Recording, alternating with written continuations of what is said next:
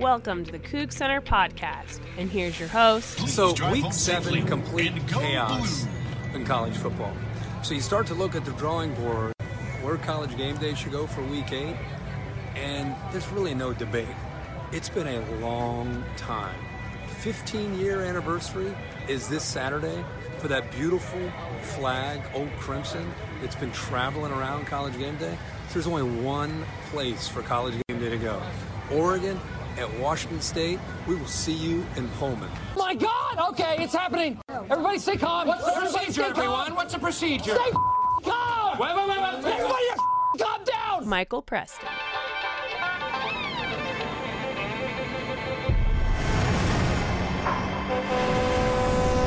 Well, we're coming to your city. Gonna play our guitars and I sing must you a be the country first to song. admit, We'll all be as excited as I am for game day, as thrilled as I am for game day, as thrilled as we all are for game day, and as exciting and as wonderful a scene as will probably unfold in Pullman this Saturday, I truly did not think it would happen. I truly did not. Because whether we have been close so many times before, or whether that has just been speculation on our part, or the time in 2015 where they were so close to coming and they went to Philadelphia instead, we had a lot of reasons to believe it would never happen. But it finally has happened, and a pretty darn important game. And I don't know if it's just me, I keep forgetting there's actually a pretty important football game coming up this weekend that could decide a lot of things at the Pac-12 North. We will get to that in a little bit. We have a lot of people to get to first today, though. Chris Fallica of College GameDay is going to be on the show after our introduction here. Vince Grippi from the Spokesman Review will also be joining us for a little added perspective on what it means for game day to be in Pullman. And then Hythloday from Addicted to Quack. We're not using his real name. That's a pseudonym. From Addicted to Quack going to join us to talk about the Oregon Ducks, because we need to do that, because that's who Washington State is playing. But College GameDay is finally coming. And I admit, I was in Las Vegas on Saturday when we saw the announcement, and I couldn't believe it at first. I really and truly could not believe that after all these years of the flag and all these years of trying desperately and wondering if they would ever be here, and then really just the last few years of it being a real opportunity for game day to come, I really can't believe it is now here. I can't believe that Reese Davis and Kirk Herbstreit and Lee Corso and Desmond Howard and Chris Fallica and Lee Fitting and everyone will be in Pullman, Washington this Saturday when the Oregon Ducks take on Washington State. And it's a pretty big and darn important game for them to be in town for as well. You just imagine, you didn't want it, as Vince will say here in a little bit, you didn't want this to be out of pity. You didn't want this done because at some point it felt like it needed to be done.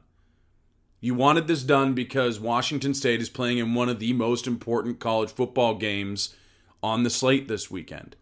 Clemson and North Carolina State, 2 undefeateds in the ACC, but game day's been to Clemson before. Oregon's number 12 in the country, coming off an upset of number 7 Washington. And they have a chance to control their own destiny for the Pac-12 North, pretty much. That loss to Stanford's really hurting them. Washington State has a chance to control their own destiny for the Pac-12 North. This is a big, important game when it comes to who will play in the conference championship game. I did not see that coming at the beginning of the year, I'll tell you that much. I did not think, when I was saying this is a 4-win team, that College GameDay would be here at any point this year.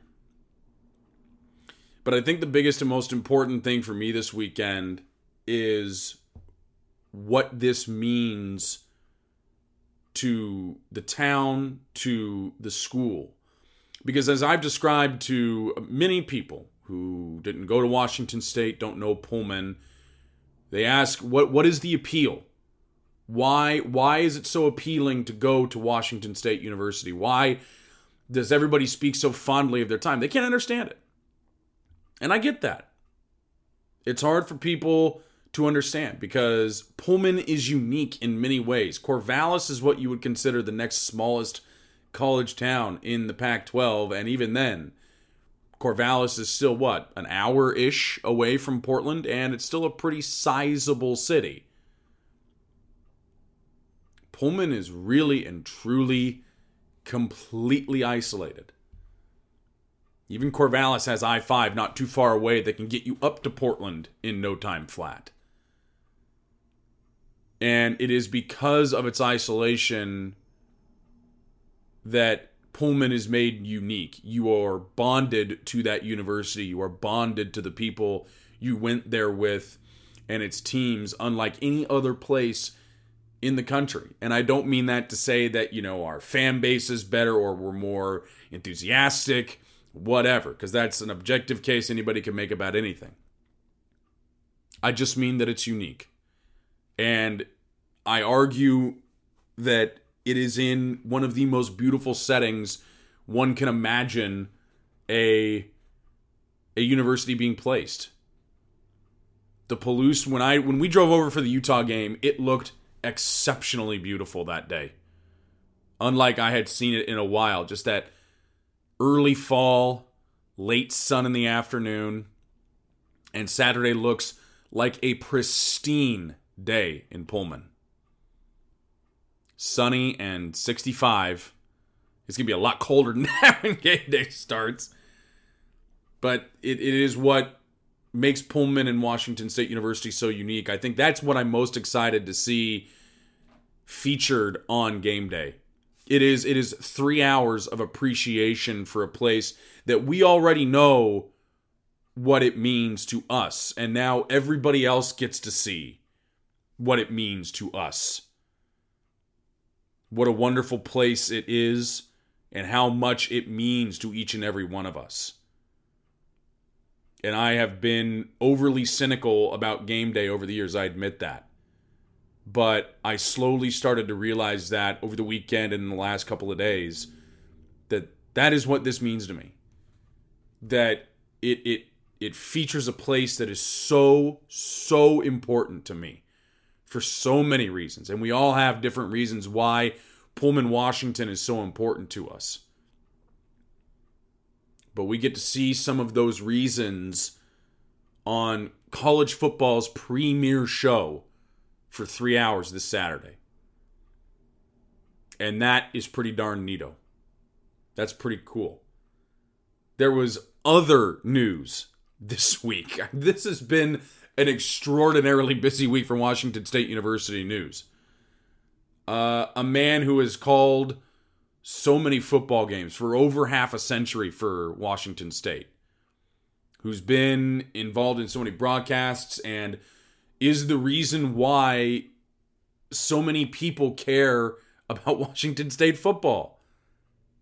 Bob Robertson has retired. And I certainly didn't expect it to happen the week of such a big important game or the week that game day would be coming to town. But this, and I feel bad because in a way, Bob's retirement is overshadowed a bit by something so big and important happening to this university and to the town. Because Bob certainly deserves more. He's getting plenty of recognition, I think, this week, but I think I would have preferred a bit more focused celebration, if that makes any sense. A celebration of a man who put up, when you talk about putting up with bad seasons, it's Dave Niehaus and Bob Robertson. And we've been very blessed in this state to have so many iconic voices for teams that are so important to us. I'll even throw in Bob Rondo at the University of Washington. I always enjoyed listening to Bob just for his skill in calling a football game. He was exceptional at what he did. But Bob Robertson was there for so many of those bad Washington State teams, the way Dave Niehaus was there for so many of those bad Seattle Mariner teams. but because of their love and affection for where they were, they chose to stay. Bob Robertson chose to be Washington State University's guy for so very long. And that is truly something we should be honored by. He is an incredible person, and he is incredible at his job. And while it is true that the game has gotten fast, I want to trying to look up the statement he released, but yeah, some of it hit me, because what he said was, it's a matter of getting old, is what it is. Everything seems to move a lot faster around me. I move more slowly. And that's true. The game got very, very fast for Bob Robertson, for more reasons than one. He, obviously as you age, things get slower, but offenses got faster. But Bob is a guy who deserves the reverence he receives from Washington State University fans, alums, donors, everyone. And as someone who at one point had that dream to do what he did for so long, he was a person that I very personally looked up to. To call Washington State athletics for 52 years. He started calling games in 1964 in Pullman. 589 Cougar games. That is incredible.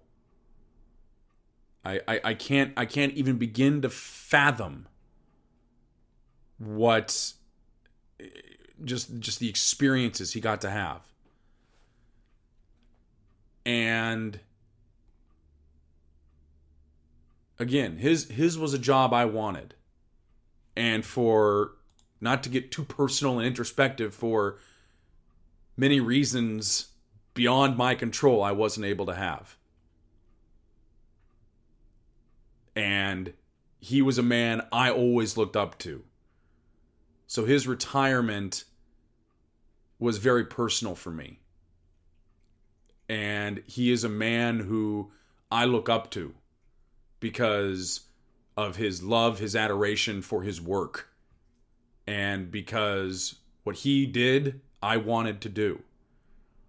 And it is something so amazing and touching for everyone who went to this university that, again, I wish it wasn't in a week where so much was already going on. But alas, it is. And so we will try our best to honor him as we go forward with these shows for the rest of the year. We will miss him very dearly. And although I haven't had as many chances to listen to the radio broadcast over the past few years as I might have liked, there's just something about knowing that he's not there anymore. And that stinks. I know all good things have to come to an end, but somehow it just didn't seem like this would. Let's focus on happier things. Very happy. Not that Bob's career wasn't a very happy thing, and he's still here very much with us. But we're thrilled for him to have his retirement.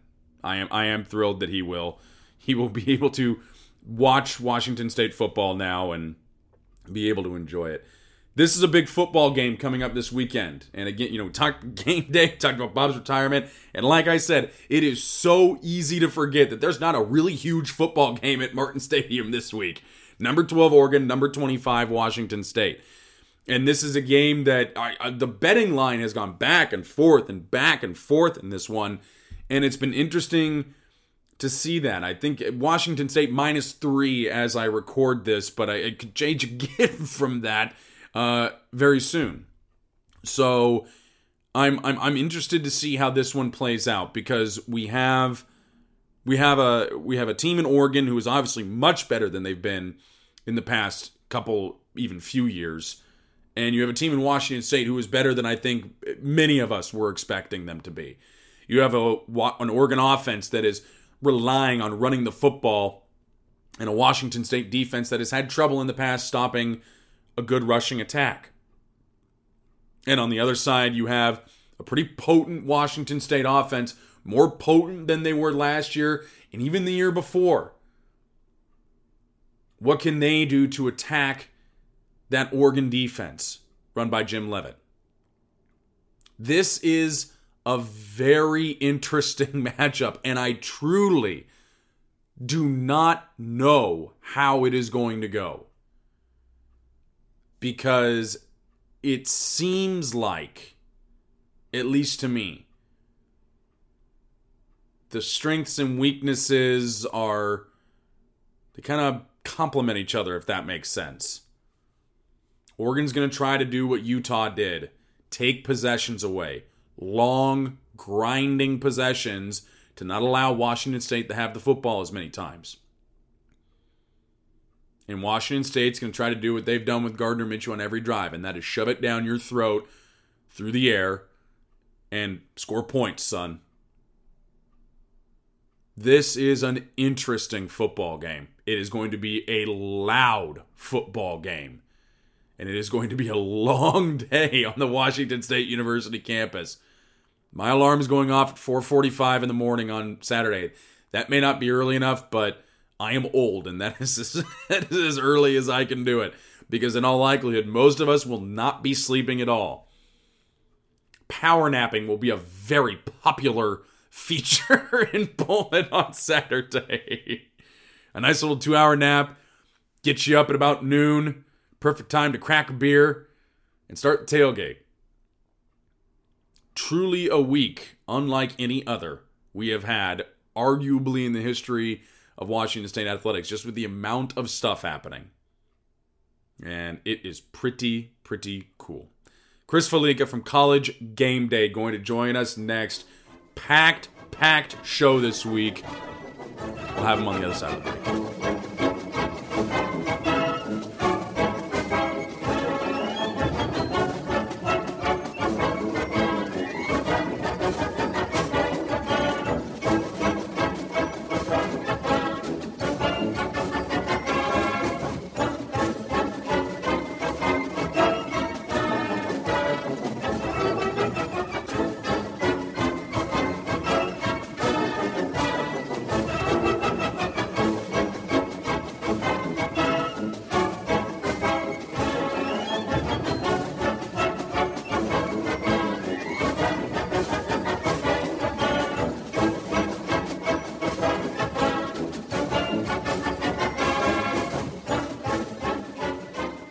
Back here on the Coug Center Hour, it is now our distinct honor to be joined by a member of the College GameDay crew before they roll into town here this weekend, Mr. Chris Fallica. You may know him better as Bear on the show. And Chris, this is, I think you can sense this is a big event for everybody at Washington State. I think you guys have seen the outpouring of love and everything you've been getting so far this week. So from your perspective, at least, how exciting is it to finally be crossing Pullman off the list?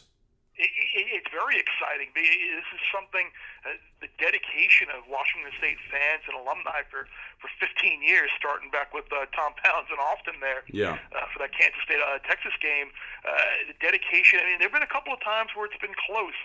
We looked into maybe the 100th straight show or 150th straight show, but it didn't necessarily pan out. The Stanford game a couple of years ago, we were close, but I forget exactly what happened, but that didn't work out. But everyone always asks me, well, what my favorite place is on the to go, and it's kind of a stock answer, but I always say anywhere we go for the first time is always memorable and great, and that's why it's even amplified this week because it is Washington State. It's a team that showed so much passion, and a fan base that had been so dedicated to making a name for themselves. So we're really, everyone on the show I know is really excited about this weekend.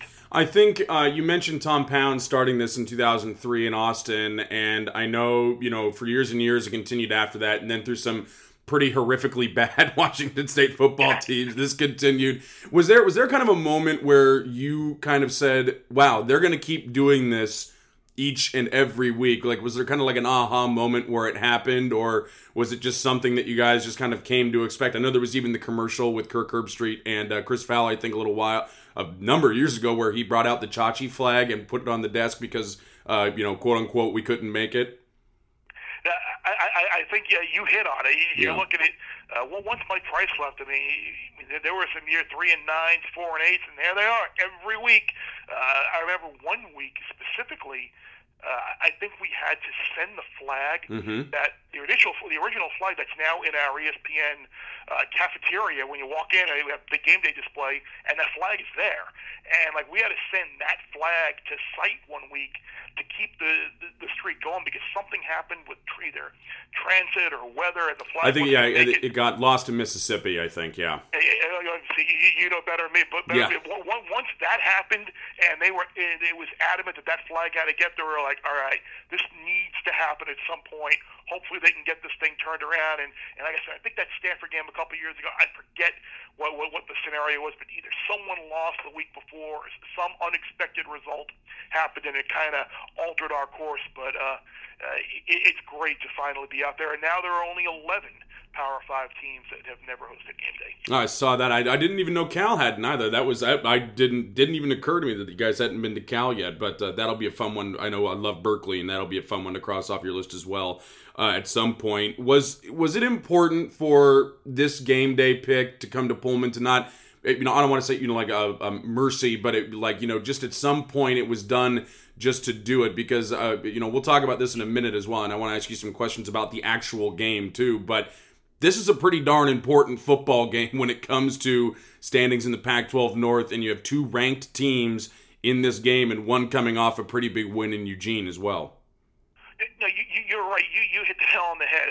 It's not there's nowhere else to go. Let's finally just go to Pullman, appease the flag. This is a game that ultimately could wind up deciding the Pac-12 North. I mean, was it 2 points from being undefeated? Oregon is a team that really should be undefeated as well with how they blew that Stanford game. It's a big deal. I mean, we're going to be talking throughout the show about best one-loss team in college football, playoff permutations, and I think there is an argument that you could make. I mean, while I'm sure LSU fans or Georgia fans or Michigan fans might disagree, I mean, you could make a very good case that Oregon is the best one-loss team in the country right now. You look at they're certainly closer to being undefeated than any of those one-loss teams. Just the fumble and then losing in overtime. So you're right. It's not just there aren't any ranked matchups because there are 4 ranked versus ranked matchups on Saturday and 10 ranked teams on the road. Yeah. So it's not like we're just saying we'll get it over and done with it. This is certainly. I guess some people could argue Clemson, NC State, with Clemson being a top 3 team and a realistic national title contender, but I don't think there's any belief that that's going to be a competitive game. Not only is this 2 ranked teams, this is believed to be a competitive game. You can look at the biggest spread as well. You are the betting guy, the handicapping guy. I think you went to the National Handicapping Championships at one point in Las Vegas, right? So this is kind of your big thing, and this line movement has been insane to me. I think it started out as WSU -2, quickly dropped to Oregon -1 or 2 in some spots, and now we're back to Washington State -2 and 3 in some spots. If you're not familiar with betting, any of our listeners, what do you make of that? Because my inclination would be a lot of big money came in on Oregon quick, and then some bigger money has come in on Washington State as we've gone throughout the week here. Yeah, I would agree with you. I think anytime you see a game move across the number, that is dramatic money. And I think once it moved across to one side, I think what you saw was not to get too gambling Vegas deep on you. You saw a buyback, and you saw a lot of people potentially gamblers looking to potentially middle the game where you could get Washington State plus the 2, and then it flips back across the number, and you get Oregon plus the 2. So basically, if the game lands on 1 or 2, you're winning both ways. Mm-hmm. But I also think it indicates just a perception of how close these two teams are viewed. The fact that Oregon had a close, emotional comeback win over their biggest rival last week in Washington, in a game that, just like Stanford, they easily could have won the Stanford game. They very easily could have lost last week. Mm-hmm. And then on the other side, you have Washington State, who very easily could have won the USC game off last week. So a week to just prepare and look and digest that Oregon tape and that film. So I think, it's not only just a middling aspect for gamblers. I think there is a genuine lack of really having a great feel as to who's going to win this game. Yeah, and I want to mention one other thing betting-wise is WSU's season win total. They're damn near at it. I mean, we were talking about 5.5 in a lot of spots for them this year. They are at 5 right now, so whether they beat Oregon this week or not, they still have 5 more opportunities to hit the over on that. This has to be a pretty surprising performance for everybody in the gambling world then, that halfway through the season, Washington State is a half a game away from their from their season win total that a lot of sports books had. Yeah, it is, and I think I was a little bit guilty of. Maybe I should say guilty, but I wasn't necessarily sure what way this was going to go for Washington State, because I maybe overestimated. I thought the loss of Alex Grinch was going to be a big factor defensively for them, because their defensive unit the last couple of years is really what's taken them from 6 or 7 or 8 wins to 9 or 10 and contending for the Pac-12 North titles. And I thought his departure might really be a problem. But Tracy Claeys has come in and done a great job. And their defense, while they've given up some points in garbage time to Oregon State, and SC put 39 on them, for the most part, their defense has played pretty well this year. And they certainly have a tough task at hand on Saturday, because Herbert's the real deal. And hopefully, for Kook fans, the extra week will give that defense time to figure out some of the things that he does best and try and negate them. Yeah.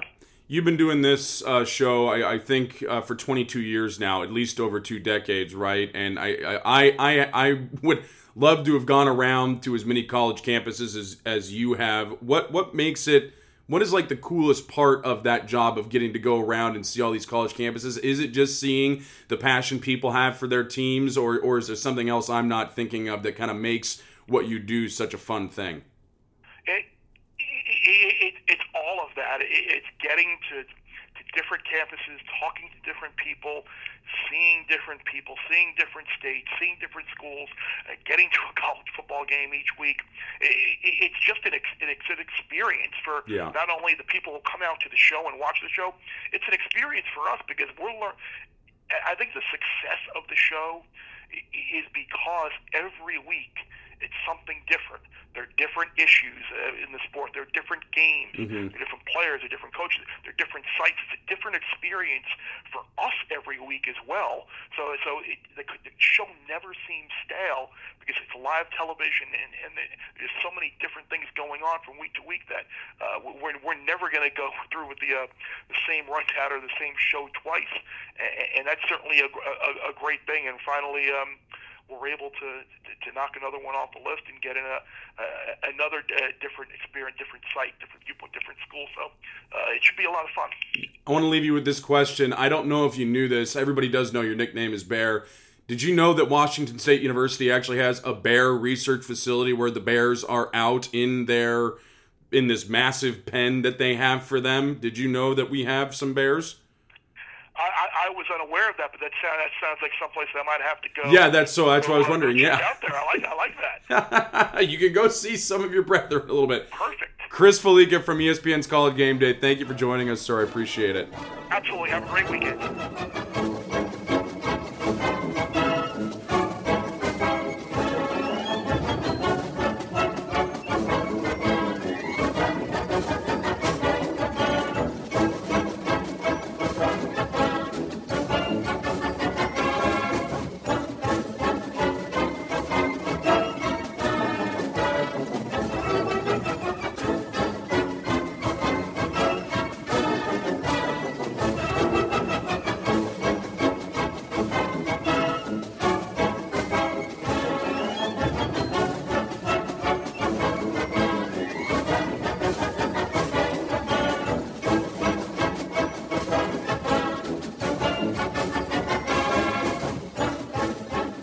Back here on the Coug Center Hour, we are now joined by the Dean of Cougar Athletics coverage, Mr. Vince Grippi of the Spokesman Review and The Athletic.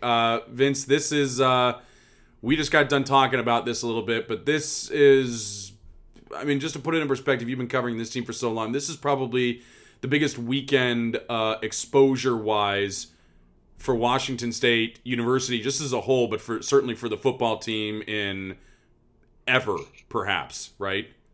Well, yeah, and before I get to that, when you called me the Dean, I first thought of Dean Wormer. No, nobody's on double secret probation here, and no. Well, it's perfect because Oregon's coming to town. That is true, yes, and Mr. Blutarski with his 0.0. No, I certainly don't think of you as someone who's trying to convince Mayor Carmine. What is it, Mayor Carmine? Anyway, yeah. Yes. Well, enough Animal House references. Yes. So I do believe the crowd on Saturday morning will probably be Animal House crazy. Yes, I agree with that. It'll be very loud and never get quieter, that's for sure. It is a big deal, Michael, in that sense.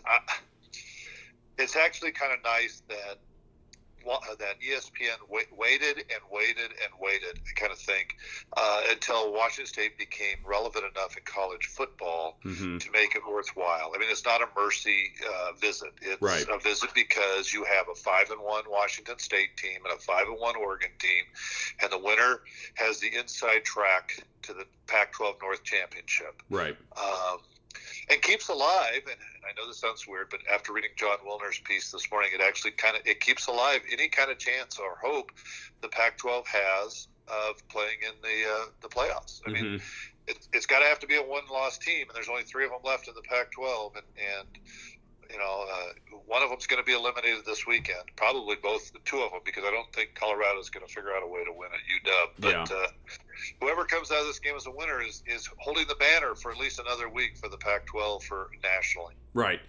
I think, Vince, for me, this kind of, like you said, it's the culmination of everything, and most importantly, it wasn't done out of mercy. There were times before that they maybe could have done it, and I think certainly you had a case for them to go to Clemson, North Carolina State this week, especially they're both undefeated, they're both in the top 25, but I think they had kind of finally, a little bit, to a certain extent, run out of excuses, where you have 2 top 25 teams. Oregon had just eliminated Washington from the college football playoff again. Oregon is becoming relevant and a name again, and this was kind of really the opportunity to get out to Pullman, because you don't know if WSU is going to be there next year, and you think this is really going to be your chance to get this done and to kind of finally make this the most raucous weekend in Pullman perhaps ever. Yeah, and it's true. They could have gone other places. There was the time a few years back, about 3 years ago, when they decided to go to another place when Stanford was coming to town. And talking to Lee Fitting, the ESPN guy this morning, he was basically, I mean, he was really honest. It was, they were leaning to go towards Notre Dame Temple from the very beginning, and Washington State was a backup plan. They wanted to get on the steps of Independence Hall, and if they couldn't, they were coming to Pullman, and it turned out they could, so they went there. This is no backup plan this week. I mean, they could go to Clemson, North Carolina State anytime they wanted. I mean, that's a given. That they would open arms where they want to be. They would be there. They decided this is the week they had to come here, and it's a good time. And when you think about it, and one of the things I'm looking at is, this is something the fans have wanted for a long time, and it probably started, the chance to get there started in Key West, Florida, some 7 years ago, when Bill Moose skipped the Utah game and flew down to Florida to talk to Mike Leach. Is it there? I want to touch on that a little bit, because I know obviously this is something that Bill Moose wanted for a very, very long time when he was at Washington State, and he was the athletic director for over 7 years. There's irony's not the word to use here, but he finally, after last October, decides to leave, and dang near a year to the day after he departs for Nebraska, Game Day decides to come here, and largely we probably have, like you said, Bill Moose to thank for College Game Day coming here, despite the fact that he won't be here to enjoy it. Yeah, he wishes he could for a lot of reasons, and one of which is he's an alum. I mean, like you, it's important to him. I mean, it's a chance for the university that he loved and served in a lot of different ways over the years to be shown to everyone else in the nation and to put its best foot forward. So in that way, yes. But he also has, I know for a fact that he has some pride in the fact that it wouldn't be here probably today if he had picked the right football coach. And no matter what you think of Bill Moose, he picked the right football coach. Yeah. I want to touch on something else because, I mean, this has been a really busy week for Washington State news, but the retirement of Bob Robertson this week, Vince, a lot of colleges have play-by-play announcers who make an impact on so many people. But Bob Rob had called games for over half a century in Pullman. It's kind of hard to describe his impact on this university and the alums, isn't it? Because I mean, truly, he was the voice for many people that got them interested in Washington State football and kept them interested in Washington State football for so long. Yeah, it's kind of funny in that regard as Bob has aged, the importance of what he did has receded a little bit over the years. TV has taken such a huge role in college football, something that 30 years ago it didn't have. 40, 30, even 20 years ago, if you were a Washington State fan, especially anywhere in Eastern Washington, there's going to be at least half the games that you weren't going to be able to see. You were going to listen to Bob announce them instead. But with the changes in technology today, I mean, I was back in Virginia last week, and I was able to watch the Oregon State game, even though the Pac-12 network is nowhere to be found at any bar, restaurant, any of that kind of stuff. I was still able to watch it in my hotel room. I just had to use my computer, and it was a great view. But Bob, going back to Bob, he introduced so many people to Washington State, not just Washington State football or basketball, but to Washington State, and that's you need someone like that to open the door for kids, especially to think, oh, that's a neat place. I wouldn't mind going there. It's important. A lot of times, kids, you never know when you're going to make your decision. I know I was thinking where I wanted to go when I was before I got to high school. I wanted to go to UCLA, and mainly because I listened and watched UCLA basketball. Yeah. And I think there's a lot of kids over, especially on the west side, that Bob Rob was their first connection with Washington State sports. Because it's so rare to have somebody in a place for so long, especially somewhere so remote as Pullman, and it helped that Bob fell in love with Washington State as much as we fell in love with him and still do love him that much. But can you speak to how rare it is? Because having one person do it for so long, and I think we've been oddly lucky just in the entire state. You had Bob Rondo at the University of Washington for a long time, and I thought he was excellent at his job. You had Dave Niehaus with the Mariners. We've been very blessed in this state to have that, but Bob he stood the test of time for so long, and so many bad teams. He was there year after year to call football games, and he got rewarded with a couple of Rose Bowls, but the longevity is so rare, even in this day and age, to have someone there for so long, especially with so many bad football teams over the years. Well, and the longevity at a place that, Washington State isn't the pinnacle of college athletics. No. I hope that isn't a news to people listening to this, but there's a lot of places where you try to get to. If you're a play-by-play voice and you want to do football, if you can get to Alabama or USC or one of these places that is so high profile, I'm sure you try to do that. Mm-hmm. Bob was comfortable working at Washington State, and Washington State was comfortable having Bob as their voice of their broadcasts, and that was important. Even as the years went by, and it was harder and harder for Bob to do his job every week. Physically, it's been tough for Bob the last few years. Yeah. I don't think people realized how hard it is sometimes to get around at a college football stadium. The older you get, the harder it gets. And he still did it because he loved it.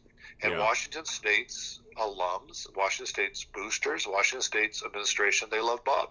and that's why he still had a job, even if it was really tough for him to do the main play-by-play, and they replaced him and brought in other people to do that. He still had that gravitas that you rarely get in college football these days. Yeah. I want to circle back around here with the last question, Vince, to game day. I think the impacts of this, are kind of hard to quantify in terms of, solid numbers and anything like that. But beyond, them coming to Pullman for the first time, and beyond the crowd, and beyond what kind of atmosphere we're probably expecting in Pullman on Saturday, what can this do for the university? Because I think just exposure-wise, it's basically a 3-hour. They're going to cover other stuff on game day like they should, and they should talk about other games. But it's basically a 3-hour commercial for Washington State University and Washington State football, isn't it?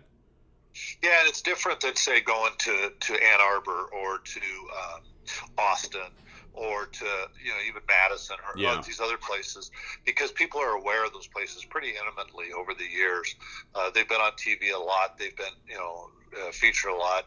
At Pullman, I mean, when TV comes to Pullman, it's usually just an in and out with the game, right? Yeah. And they show you the Palouse, and they show the sunsets and all that kind of stuff. But it's a city that's built around a university in the middle of nowhere in a lot of ways. Yeah. And that's rare. There's only a few of those in this country, and it'll be really nice to let people in, say, I don't know, let's say Gainesville or in Boston, know that this place is here. This is what it has to offer, and it's as you know, having been there and lived there for your college years, and I lived there for 5 years. It's a little bit different than any place else you've probably ever been. Yep. And it's and I'm not saying different bad. I'm saying different good. And that's what it finally gets to show the nation this Saturday. Vince Grippi, the Spokesman Review and The Athletic, thank you as usual for joining us, big guy. Anytime, Michael.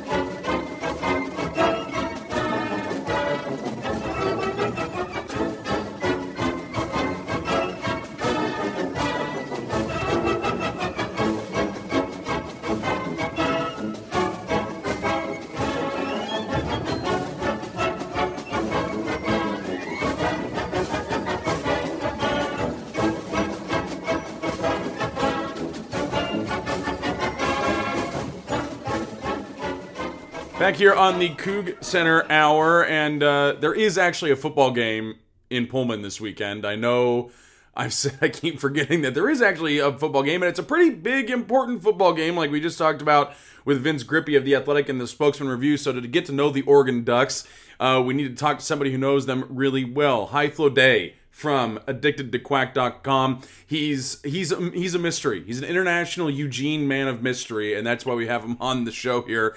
5-1 Oregon on the season with a win over the Washington Huskies, now in the top 15. How are we feeling about the Oregon Ducks so far this year?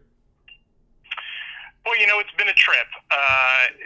There's a pretty radical offensive transformation undergone, and watching the defense has been fascinating because every team they've played has done something crazy. 3 of the teams have played a different quarterback than they did in the previous games, and just the offensive systems are so crazily different that it's been a treat to do film study, I'll put it that way. I could see how that would be. The one sole blemish on the year was that Stanford game, which I will get to in a little bit, but I want to talk a little bit more about that game against Washington last Saturday, and a back and forth game a lot that Oregon ended up triumphing in the first overtime period. What was kind of the general mood of everyone after that game? I know obviously rushed to field after a pretty substantial win over the Huskies, but just kind of give me days on here, the general mood of Oregon fans after that, because I've been relishing it. I don't know about them. I don't know what you want me to say. They were excited to have beaten a rival that had trounced the Ducks for 2 straight years. Yeah. Frankly, obviously that game probably could have gone either way. I think that even had Oregon lost that game, on a last-second field goal, or overtime didn't work out, or whatever, that I think Oregon fans would still be pretty happy about the direct. They wouldn't be happy about losing a rival. But considering that there's all sorts of models that were calling for Washington to win that game by a pretty large margin, even just playing them close would, I think, be a good indication of the progress of the team. And like I mentioned, how fundamental the transformation has been has sort of creeped out a lot of Oregon fans. And so, to see it working so effectively, I think is really encouraging. Justin Herbert is going to play against Washington State. He's going to start against the Cougs for the first time. We did not get to see him last year in Eugene. I believe he was hurt in the year prior to that in Pullman. He did come in for some mop-up duty at the end of that game. What makes him so special? Because I know, looking at his passing statistics, he clearly does a good job controlling the ball. Just 5 interceptions on 168 passing attempts so far this year. He's at least a little bit of a threat to run the football as well. But what makes him so good as a quarterback in this offense? Well, first and foremost, he has all the physical tools that you want out of quarterback. I mean, he's tall, he's got a great arm, compact throwing motion, his footwork is usually pretty good. I would say on the flaws side is that he's got similar flaws to most quarterbacks who have a really, really strong arm, which is he tends to trust it a little too much. And it's actually been encouraging. I've now done film study of 19 straight Oregon games, of which Herbert has only played about 3/4. And that's definitely a thing that he's been working on a lot more, is putting touch on his passes and not just trying to blaze the ball through underneath coverage, because he figures he can just fling it through before the linebackers can get their hands up. Right. So everything you could possibly want in a pocket passer. And as you said, he's quite mobile. He's one of those quarterbacks like, remember Travis Wilson at Utah, where, he'd take off and he didn't look like he was moving that fast, but his legs are so long, you're like, oh, he's moving at like 5 yards a stride. Yes. Okay, no, that's a good comparison, because he's like 6'6", right? So I mean, he's got those like a 92-foot stride at that height. The one thing I do notice about this offense, obviously, is a lot more rushing attempts than passing attempts. In fact, I think about 100 more rushing attempts on the season, but a lot of that has to do with the talent in the backfield. C.J. Verdell, Travis Dye, certainly continuing the tradition of good Oregon running backs, which is just kind of something we have come to expect over the last, decade or so, really. What about Verdell? Because he's a redshirt freshman, so what is making him the go-to guy for the Ducks this year? Well, he's an excellent power back. It's simple as that. To be honest, as much as I enjoy watching the skill players on the Ducks team, the real thing that needs to be appreciated is the transformation of the offensive line, which is really by far the most important thing in the running game. And the run game, as you noted, is by far the thing that's making the Oregon offense go. The conversion of the offense, which I've alluded to a couple times, is away from the Kelly Helfrich playbook of sort of, first of all, a lot of zone read stuff, and second of all, a lot of like misdirection, trying to get the defense to be somewhere else. And this offense, part of it is bringing in the pistol formation. Jim Mastro from Nevada, who co-invented the pistol offense with Chris Ault, which is more suitable to halfback dive, power run type game. I just finished my film review of Oregon's game against Washington, and of the I charted out something like it's almost the entire half of the entire offense is either inside zone, inside power, or off tackle power. It was just pounding the rock over and over and over again. The comparison that I would make, if I had only 10 seconds to describe Oregon's new offense, somebody would be, remember what Stanford's offense was like before they had Christian McCaffrey and Bryce Love, the Toby Gerhart 2012 type Stanford offense, where, this run might only get 4 yards, but it is definitely going to get 4 yards. It is definitely not going to get 0 yards or go backwards. And if this offense needs to, take 13 plays to get all the way down to the end zone, that's what they're going to do. It's actually really funny to watch. Oregon now. Oregon right now is more like Stanford of 5 years ago than Stanford right now. Yeah.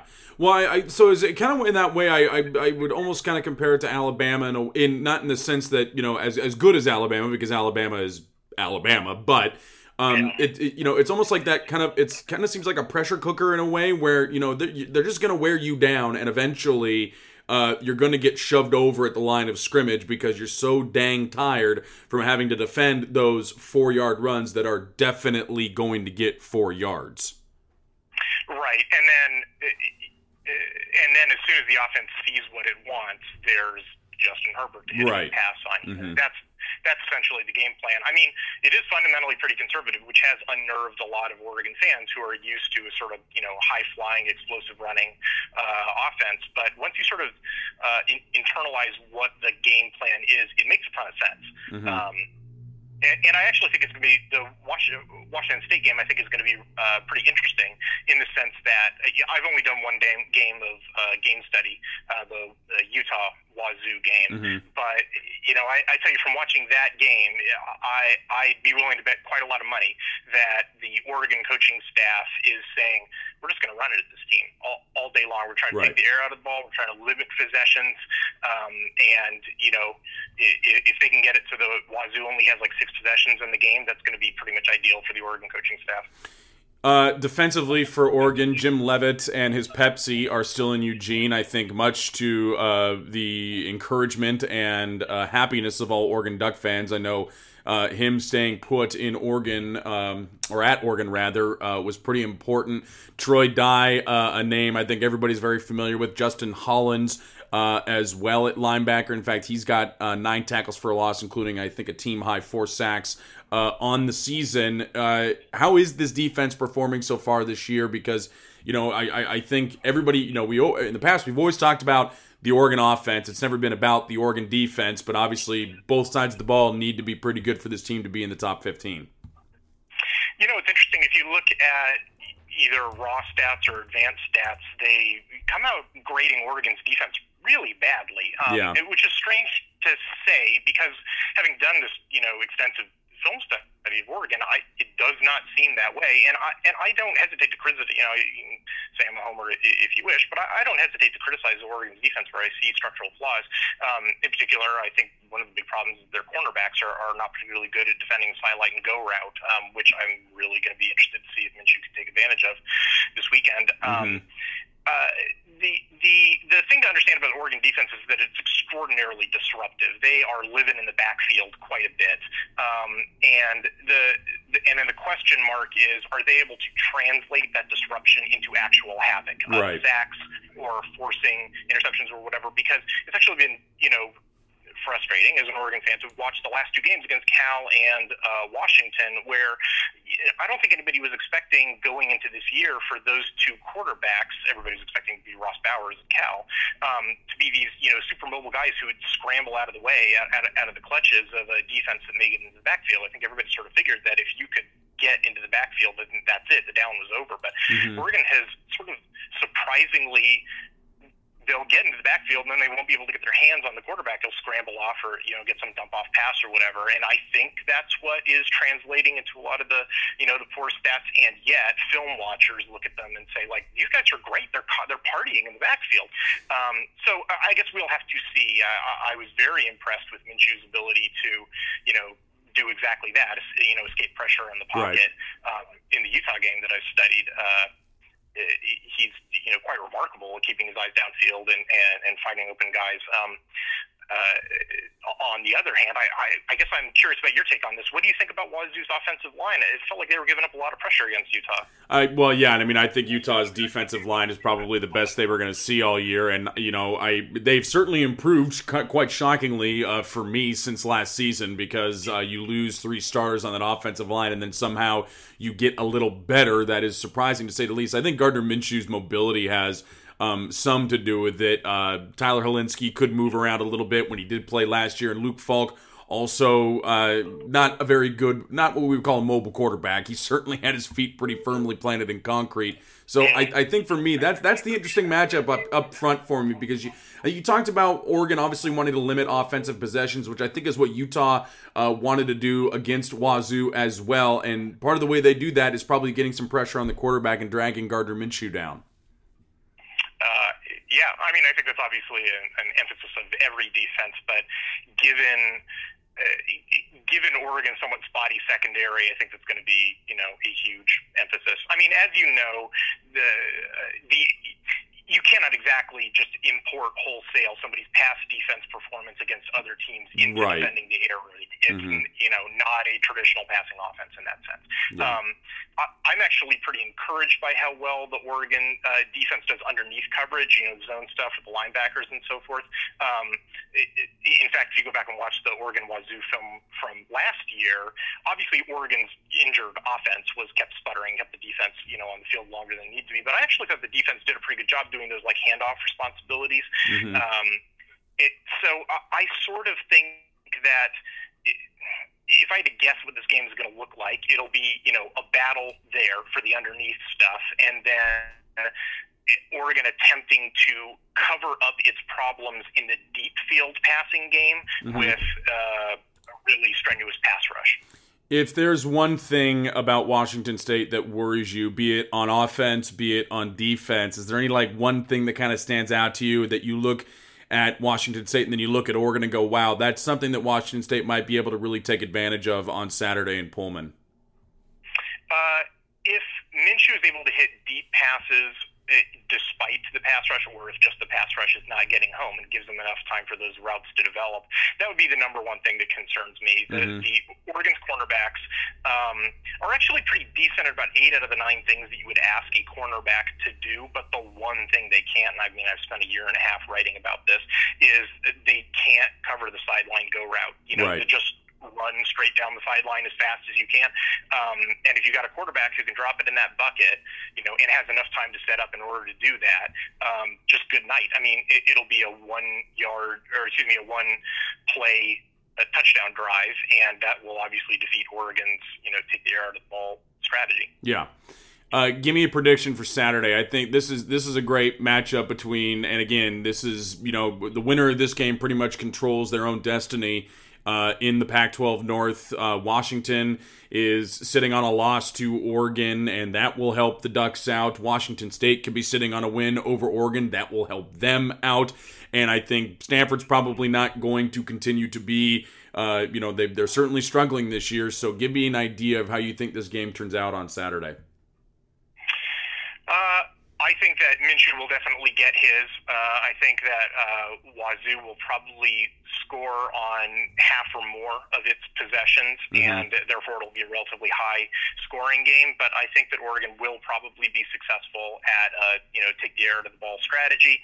I think that from what I have seen so far, and again, I've only done one game's worth of film study. From what I've seen so far, I think that Oregon is going to have success on the ground and trying to control that time possession. And so I'm going to say Ducks 31, Cougs 24.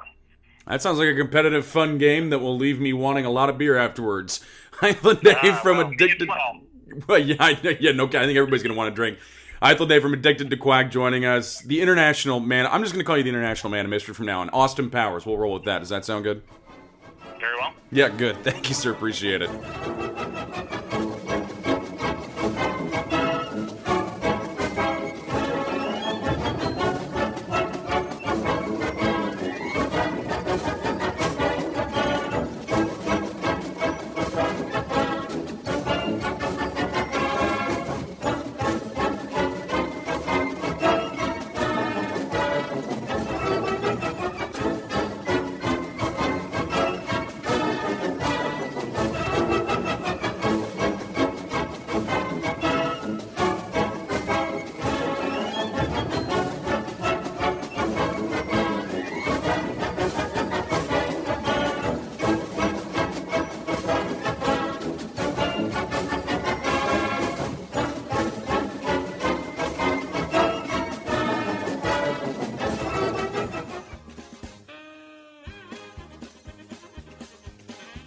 Dunderhead of the Week time. And this one goes out to the Mirage Hotel and Casino in Las Vegas. We had made a sports bet there on Sunday, our trip to Las Vegas. And late at night, as you know, the sportsbook closes. So when you need to cash your ticket after the sportsbook is closed, you need to take that to the cashier cage in the casino. At the Mirage, they only have one position where, one of the cashiers available to do that. And while my wife and I waited to cash our very, very valuable tickets, $20, a woman in front of us had some issue with her casino chips or something. I don't know what the hell the problem was. Here's the important thing. I stood at the casino cage for over 10 minutes behind this person as she was getting this issue resolved, whatever it was, before I finally gave up and left. Now, granted, I went back the next day because I am getting my money, gosh darn it. However, if there is only one person who can do the thing that, people might want them to do in terms of cashing sports tickets and winning tickets, thank you, Chiefs, for covering, maybe have someone else help this woman with her problem. Because I kid you not, as I stood behind her waiting patiently for patiently for 10 or so minutes, and maybe I'm exaggerating because it was just so infuriating, every other person in the cashier cage at the casino tried to wave me over, but they can't take the tickets at their station, and people behind me were waiting, and whatever else, and the woman just stood there oblivious to it all. Didn't turn around once, didn't do anything. Even as the supervisor directly, in front of her, inside the casino cage, inside the cashier cage, motioned to me to ask me again what the problem was. And then when another supervisor came out and was typing on the computer, and then somebody picked up a phone, I just gave up. But here's the point. Have somebody else deal with it. Have someone else deal with it. Literally, anybody else could have dealt with it. Okay? Pain in the ass. That is probably a little too much for Dunderhead of the Week. But I don't like waiting at 11:40 at night when I could also be going and getting a cold beer. And because I forgot to get a cold beer before I went and did that, and I'm stubborn as a mule. This is a very long Dunderhead of the Week, and it probably didn't deserve it, but I don't care. I'm keeping it in the show because I'm real, dang it. I am real. I'm a real boy. Ask Michael anything. Ask Michael anything. At Cougs, Zookoog, sleep or all-nighter before game day. I am going to try to get a little sleep, although I have a feeling that is not going to happen. My wife can sleep through anything, and she can, go to sleep like that. It is so frustrating. She can sleep, anywhere, and any amount of sleep is good for her, and she's, ready and raring to go, and she's peppy as heck. I wish I had that. At Jeff Leaper, at JLeap19, Jeff Leaper, game day schedule strategy, also over-under on pieces of furniture set in place. I'll go with 15 if they win. And then schedule strategy, like I said, I'm waking up at 4:45 and then walking up from our hotel, which I luckily booked many moons ago. At Aram Gomez, I'm sorry if I'm saying that first name wrong. Should I shave my goatee off? Hasn't been shaved in 9 years, and leave the mustache and soul patch for the game. Yes. Yes. Please, God, do that. I would love that.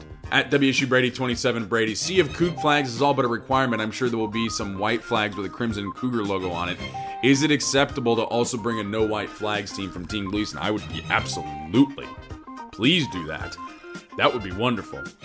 I would love to see one of those in the crowd. That'd be awesome to see. And I think the Gleasons would appreciate it as well. Obviously I don't know them, but I think that'd be pretty cool.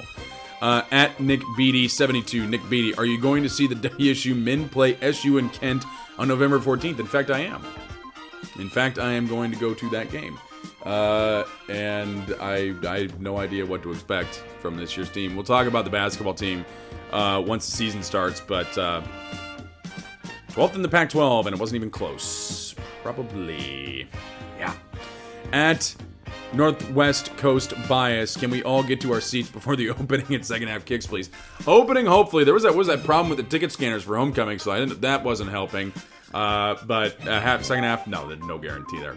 At Fraternal Cloud, Jesse, why can't anyone figure out who Popcorn Guy is? I think some circles have figured it out. Like, I'm pretty sure there are people within Cougdom who know who Popcorn Guy is. But I kind of take the same view as our own Brian Anderson has and others have. I kind of like the myth. I like not knowing. I don't know. It's something better about it. About not knowing who he is. That's kind of cool.